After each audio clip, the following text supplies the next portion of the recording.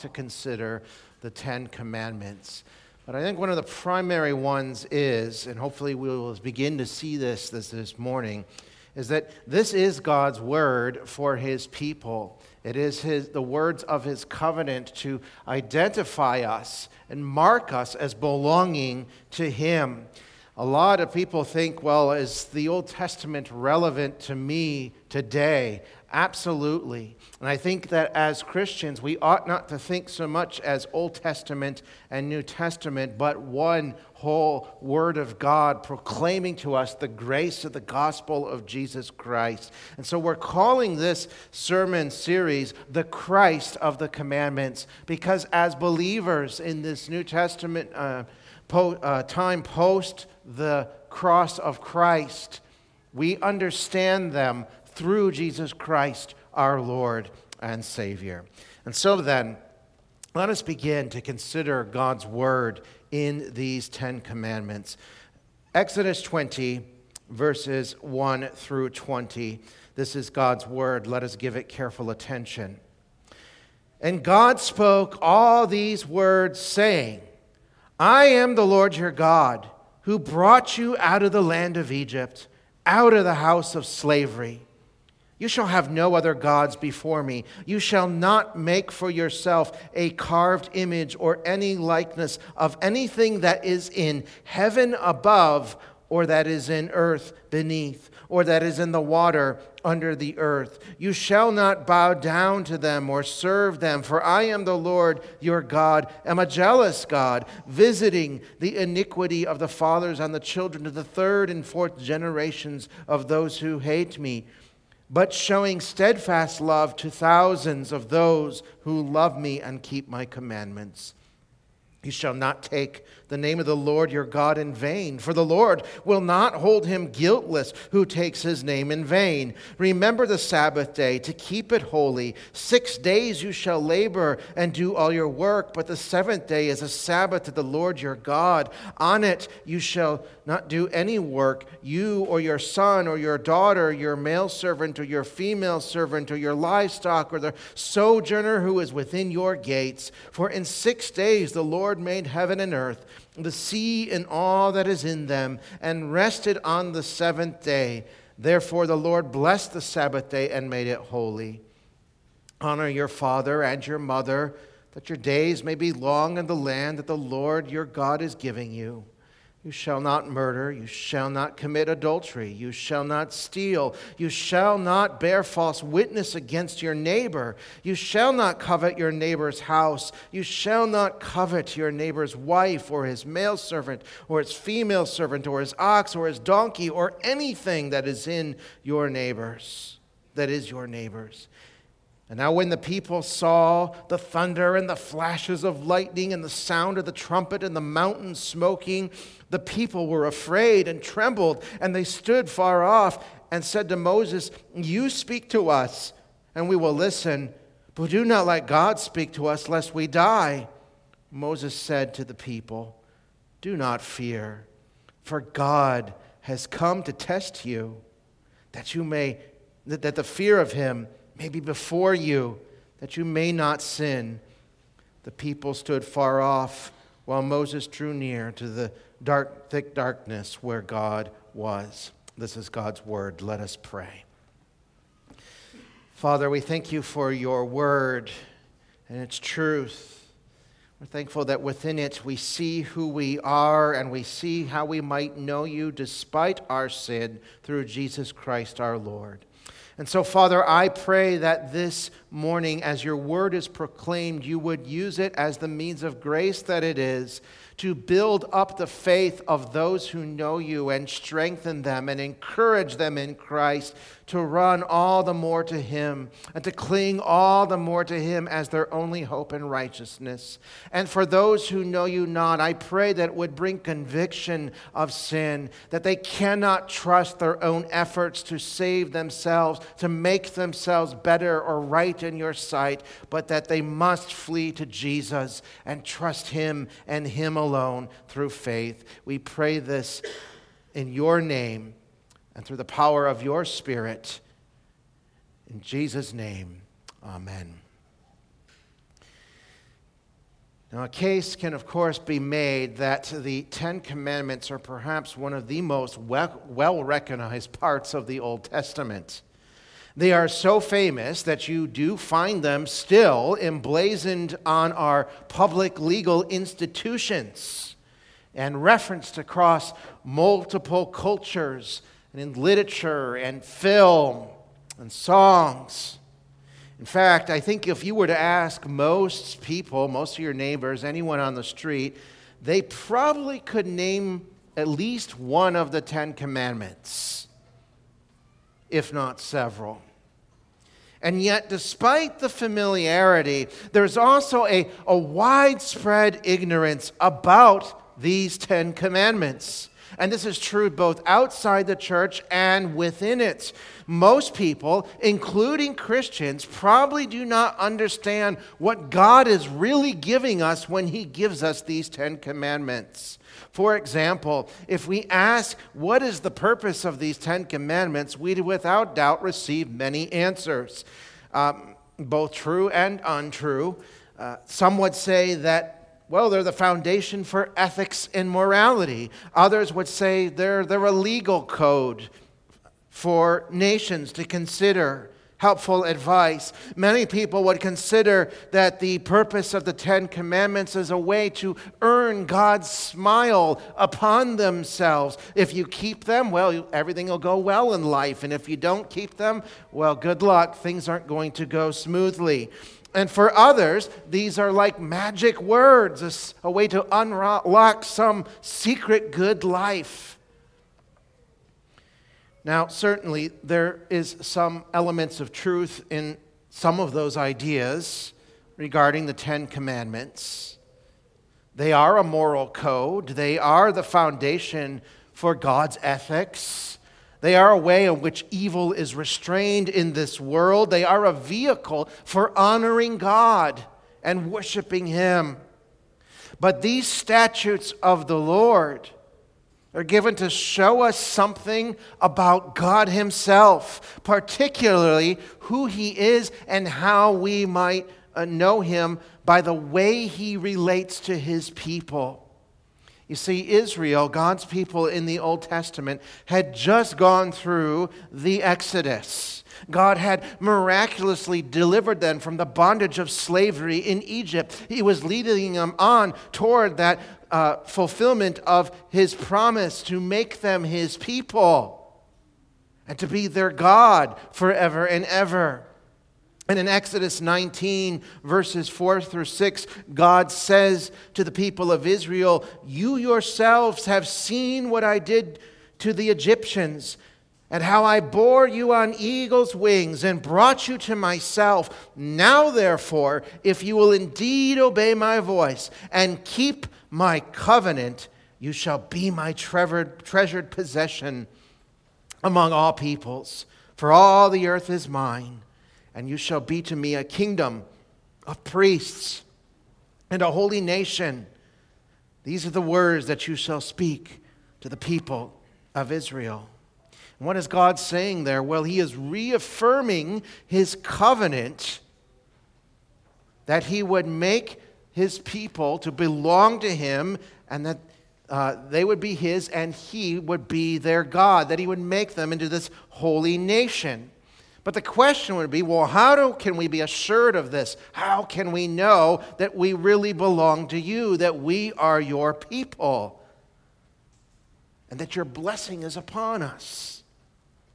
Well, they would know because God would lay out a covenant charter with them. That's what the Ten Commandments are. Now, a covenant, of course, is an ancient relationship between a king and his people. And we know from historical evidence that when an ancient Near Eastern king established a covenant with other kings, usually lesser kings, he would actually write that covenant out on, guess what? Tablets of stone. And we have surviving examples of this to this day. So upon those tablets would be written a prologue, identifying who the king is, how great and mighty and powerful he was, and how he was entering into this covenant relationship with others. And they would lay out the terms of that covenant, which when followed would result in the king's blessing. These 10 commandments are such a covenant charter between God, the King of all heaven and earth, and his people. And he lays out and spells out how they might know that they belong to him and that he is their God. In other words, the 10 commandments proclaim God's love and mercy and grace to God's people. And they do that still today. God's covenant people today have, of course, expanded from just one nation, the people of ancient Israel, to include people from all nations, all cultures and tribes and ethnicities who have been redeemed by Jesus Christ. The church is God's covenant people, and the 10 commandments are still a charter of God's covenant love and grace towards his people. And so these words are written for us today, who through faith in Jesus belong to God's people. And just as they were a witness to ancient Israel and a testimony of his covenant love towards them, they are witnesses and a testimony to you, if you belong to Christ, that you are part of God's household. For Jesus has fulfilled them for you. And we're going to see as we journey through each of these commandments together that these commands of God are not rules coming from some tyrannical despot that restrict us and hang over us like great chains, but they are laws of God's love towards us. They free us from the shame of our sin because we see them fulfilled in Jesus Christ for us. And that is something we all need. We all need to know how it is that God's love, or God in his love, makes us his own. We need the 10 commandments because we need the Christ of the 10 commandments. And so this morning we're going to consider the prologue to this covenant charter. For here we learn how God establishes himself to be a covenant God to his people so that his people might enjoy the liberty of his grace and live in the light of his presence and his holiness both now and for all eternity. But before we look at that prologue and how a God establishes himself to be our covenant God, let us consider a few things practically first in regards to how we go about understanding or interpreting these 10 commandments. So I'm going to give you 5 things to think about, and we'll consider these again in the future. Number 1, the commandments should be interpreted spiritually. They are God's word, and as we shall see, they are meant to communicate God's spiritual truth to us. As Christians, we must see the commandments through the lens of who we are in Jesus Christ.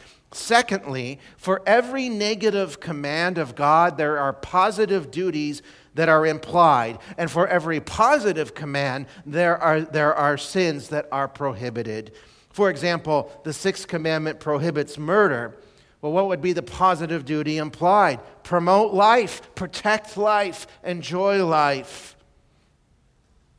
Number 3, there are sins that are these sins that are listed or prohibited are to be understood per synecdoche.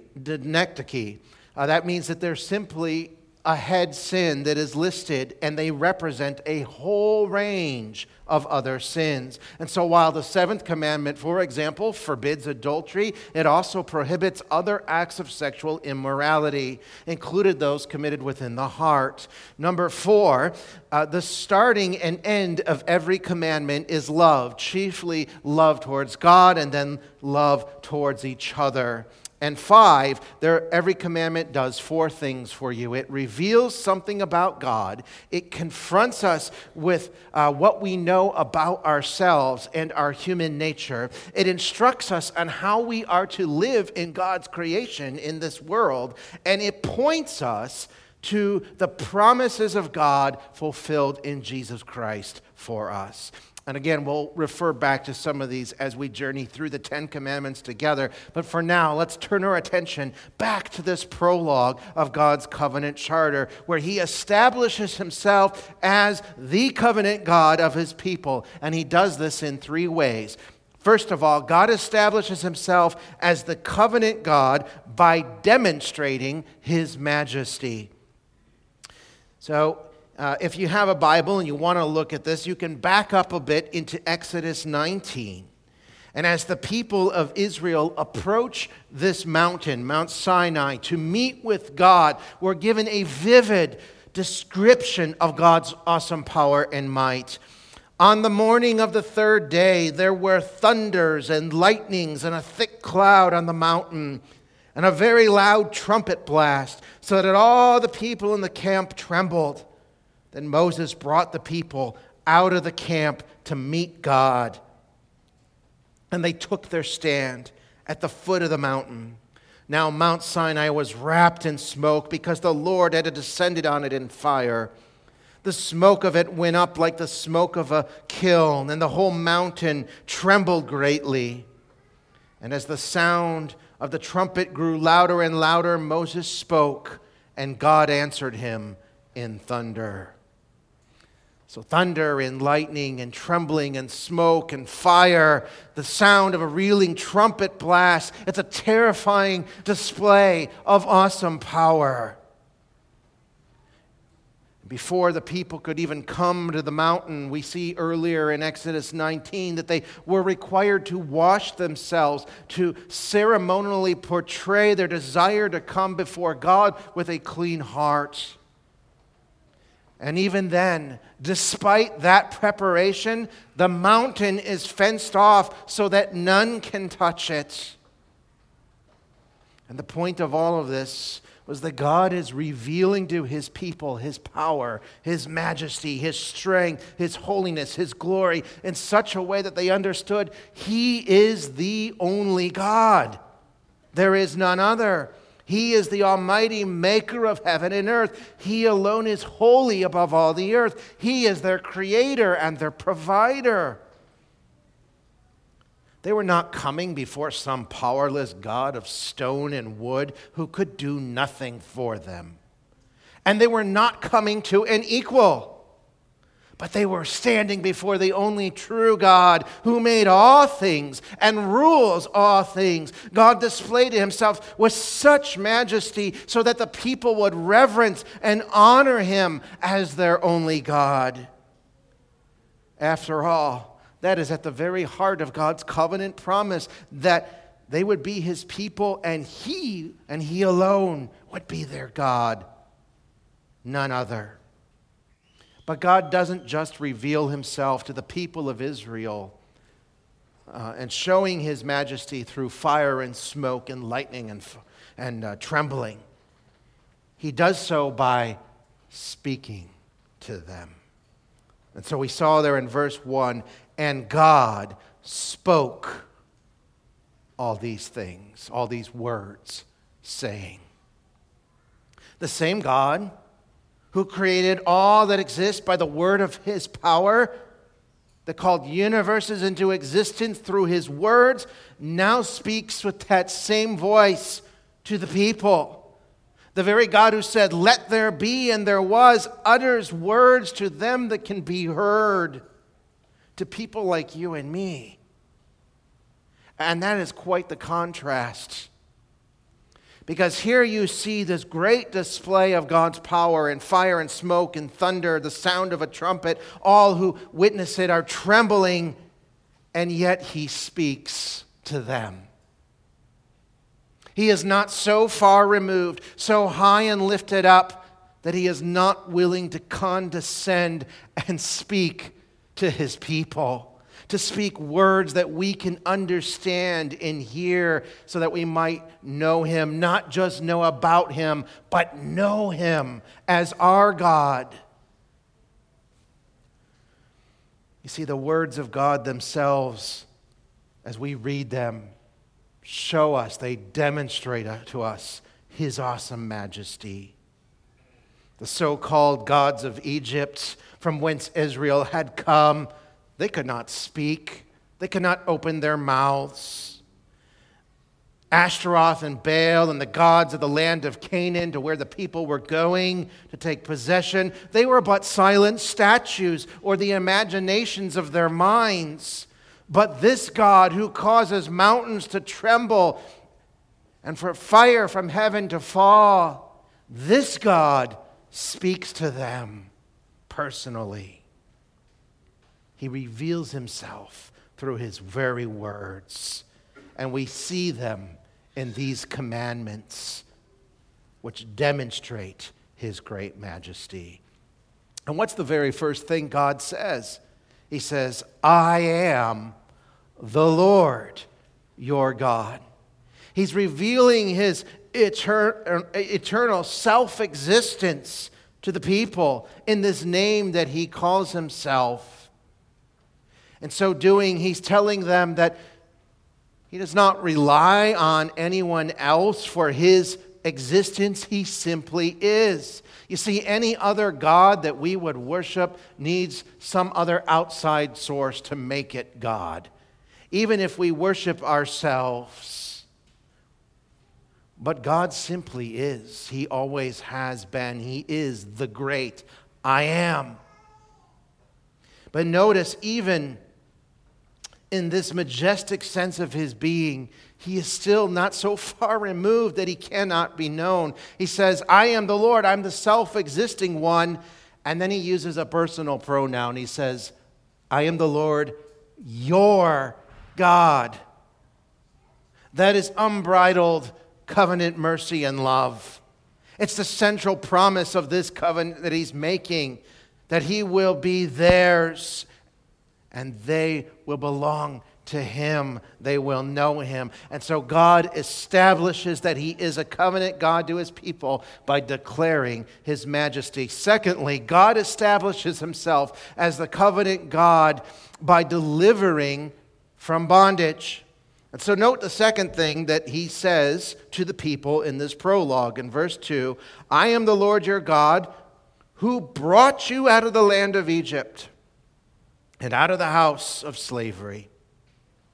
God is reminding the people of Israel what he has done for them, that he has liberated them, freed them. He is their great deliverer. They were helpless in Egypt, unable to escape the bounds of those chains of their oppressors. And so God raised up Moses, his servant, to lead them to freedom. God's justice was poured out upon the people of Egypt, the oppressors, in plague after plague, to break those chains of slavery and defeat the enemies of his people. And then when stubborn Pharaoh still refuses to let the people go and chases after them with his armies and tries to trap them on the shores of the Red Sea, God makes a way for the people to escape by parting the sea and utterly destroying the might of Pharaoh's army forever.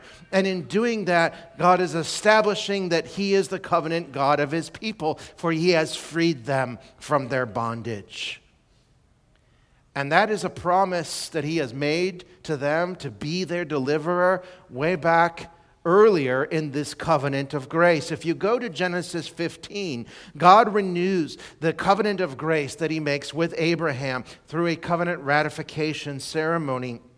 And he promises in that Abraham's descendants will be as numerous as the stars of heaven. And of course, Paul in the New Testament shows us that those who are of faith in Christ are the fulfillment of that promise. Jesus fulfilled it. We are Abraham's offspring if we belong to Jesus. But God said something else to Abraham in that ceremony as he's rehearsing this promise. He says this in verses 13 and 14 of Genesis 15. He says, know for certain that your offspring will be sojourners in a land that is not theirs, and will be servants there, and they will be afflicted for 400 years. But I will bring judgment on the nation that they serve, and afterward they shall come out with great possessions. He's talking about the bondage in Egypt and that he would deliver them. And it was fulfilled just as he said it would be. He would redeem them from this slavery. And in doing this, God is saying, yes, and by delivering you, I am that covenant God. Another interesting thing to note here is in Genesis 15, how does God identify himself? He identifies himself, he addresses himself to Abraham as, I am the Lord. I am the Lord is always tied to his covenant dealings, his salvation, his redemption of his people. When Moses met God at the burning bush, again, how does God identify himself? I am the Lord. I am the God of your father, the God of Abraham, the God of Isaac, the God of Jacob. He's saying, I'm that covenant God. I'm being faithful to remember what I promised. I'm going to deliver my people. And it's the exact same thing he says as he writes out this covenant charter. I am the Lord, your God, who brought you out of the land of Egypt. I'm your deliverer. That's God's grace towards his people. He remembers what he promised and he fulfills it. And that is especially remarkable. It really does make his grace all amazing when you realize that these people did not deserve that. When you look in the Old Testament in that account of the Exodus, and even before they get out of Egypt, you find that they doubt the Lord. They complain again and again to Moses, even as they are being freed from Egypt. They don't believe that God will provide for them in the wilderness, despite his mighty power in freeing them. And yet, that stubbornness and that unbelief and that doubt could not stop the love of God towards his people. He still saved them. He still delivered them because God is a covenant God. And this covenant, of which the Ten Commandments is the charter document, is a covenant of his grace. Notice here in the prologue that God rehearses his saving hand to his people before he gives them his law. Now that is important. He doesn't do this after giving them the law, because the law, the Ten Commandments, were never intended to be the means of freeing themselves, of saving themselves, of earning God's love. They were never meant to be the means by which the people could earn salvation, for the people could never do it. They already proven that they would break his law, that they would follow the desires of their hearts. No, God redeems them first by his powerful hand, and then he gives them the Ten Commandments. In Deuteronomy 6, when the Israelite children would ask of their parents about these Ten Commandments, the parents were to instruct them like this. Deuteronomy 6:20, when your son or your daughter asks you in time to come, what is the meaning of the testimonies and the statutes and the rules that the Lord our God has commanded you? Then you shall say to your son, we were Pharaoh's slaves in Egypt, and the Lord brought us out of Egypt with a mighty hand. And the Lord showed signs and wonders, great and grievous, against Egypt and against Pharaoh and all his household before our eyes. And he brought us out from there that he might bring us in and give us the land that he swore to give our fathers. So when they ask this question, why do we have these Ten Commandments? What do they say? Well, so that we would earn God's righteousness, that we would earn his smile. No, the first thing they say is, he gave us these because he delivered us. He saved us. He rescued us from the bondage of Egypt.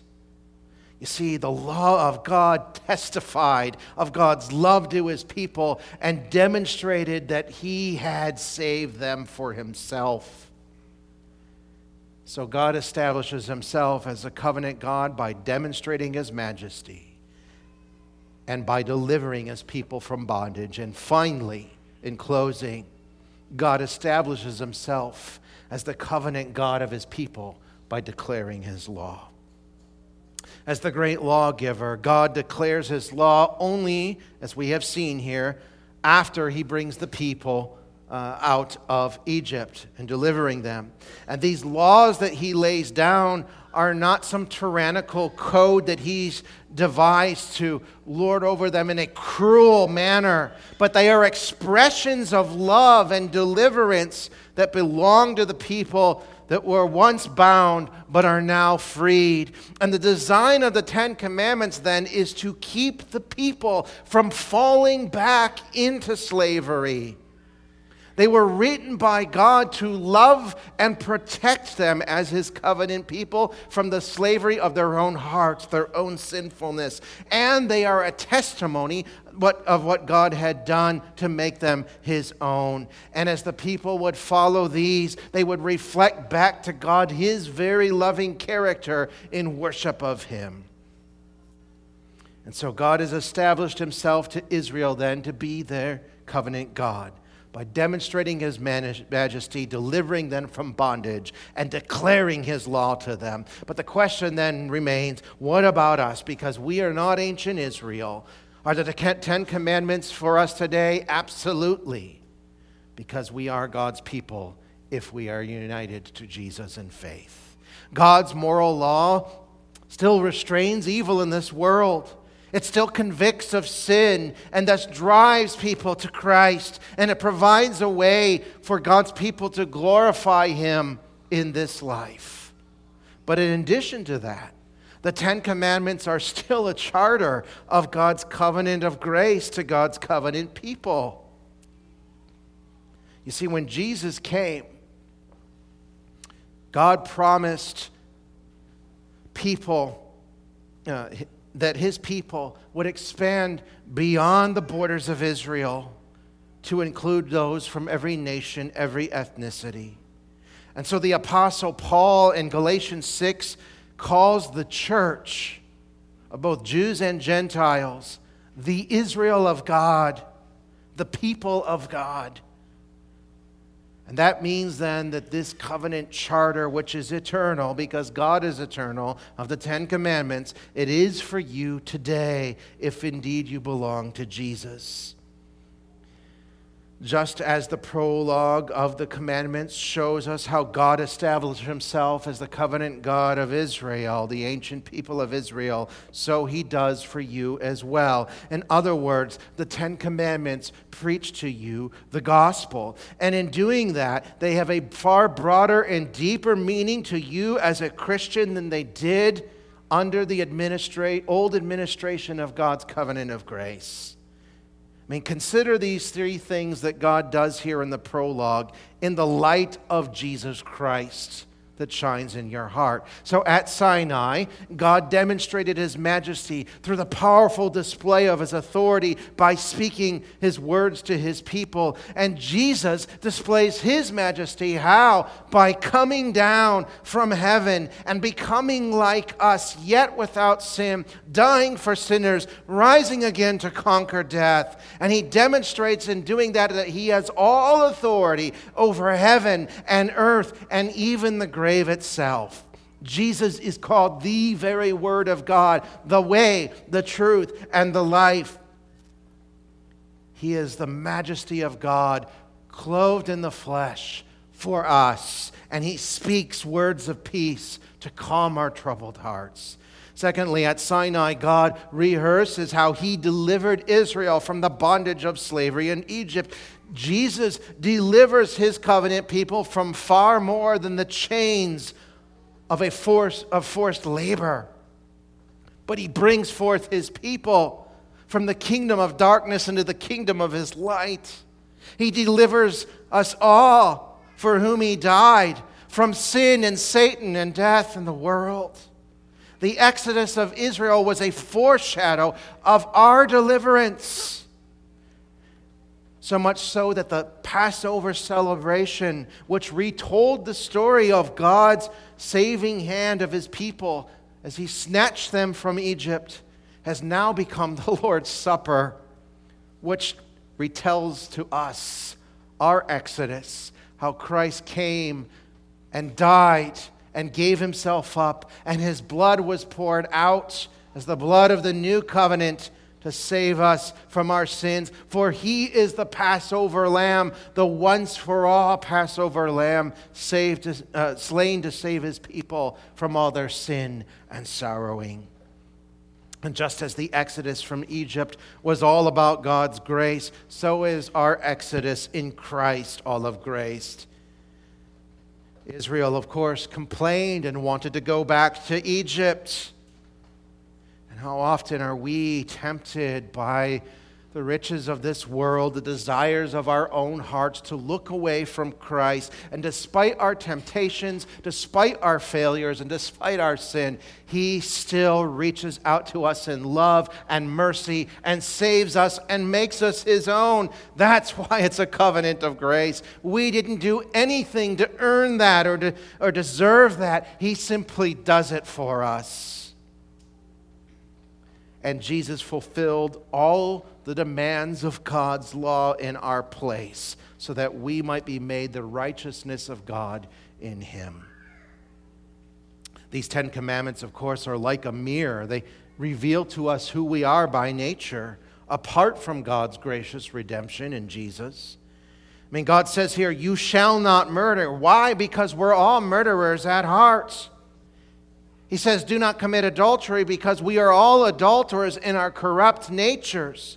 So our only hope then is to flee to Jesus, who pardons and forgives us from every transgression of God's commandments. And by unmasking our sense of self-righteousness and driving us to Christ, the 10 commandments show us the grace of God, that he makes us his own despite our unworthiness. Finally, at Sinai, God declares his law to his people as a testimony that they belong to him. In Christ, the law of God no longer condemns us as sinners, but as a testimony of God's love towards us. The 10 Commandments are our charter of liberty. They show us that we do need Jesus, and that in Jesus we are freed from our sin to live for the glory of God through his law. The 10 Commandments are a rule of our gratitude and thanksgiving towards God. They teach us how to live in Christ and to enjoy God forever. No, they are not some binding, burdensome rule, but a law of love.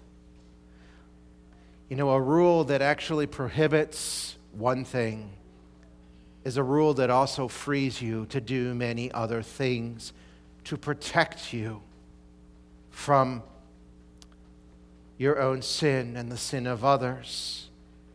That's God's gracious provision shining through these 10 commandments, these 10 words of God that he speaks. I mean, think of it like a traffic sign. Why do we have them? Well, they do restrict us. They restrict the way we drive, where we can go, how fast we can go. At least that's the intention. And they do that to protect us, to make sure that the way of travel is safe and orderly. That's how the 10 Commandments function when we seek to live by them through Jesus Christ and the power of the Holy Spirit. You see, Jesus transforms the 10 Commandments. He is the Christ of the commandments. And we can only understand them truly and properly through him. And so if you want to understand these 10 commandments, then you must know the Christ of the commandments. And that means you come to him in faith, and you bow to him as your deliverer, your Savior, the one who speaks the very words of God to you, the one who is majestic from on high, yet came down so that you might know God. And so know Christ. Flee to him. If you have never looked to him in faith, I would encourage you to do so and know God's blessing. And if you do know him, rejoice. Rejoice that the Christ of the commandments is yours, that you have been made part of God's people. You belong to him, and nothing can change that. And you have an everlasting testimony to that fact in this charter document of the Ten Commandments, for they are the charter of God's grace towards you. Let us pray. Father in heaven, I pray that you would continue to impress your word upon our hearts and remind us of this truth, that you would encourage us to continually to look to Christ, that when we read these 10 commandments, these 10 rules for life and godliness, we would not feel burdened, but we would rejoice that you have so loved us to make us your people and call us to know you. We ask all of this in Jesus' name. Amen.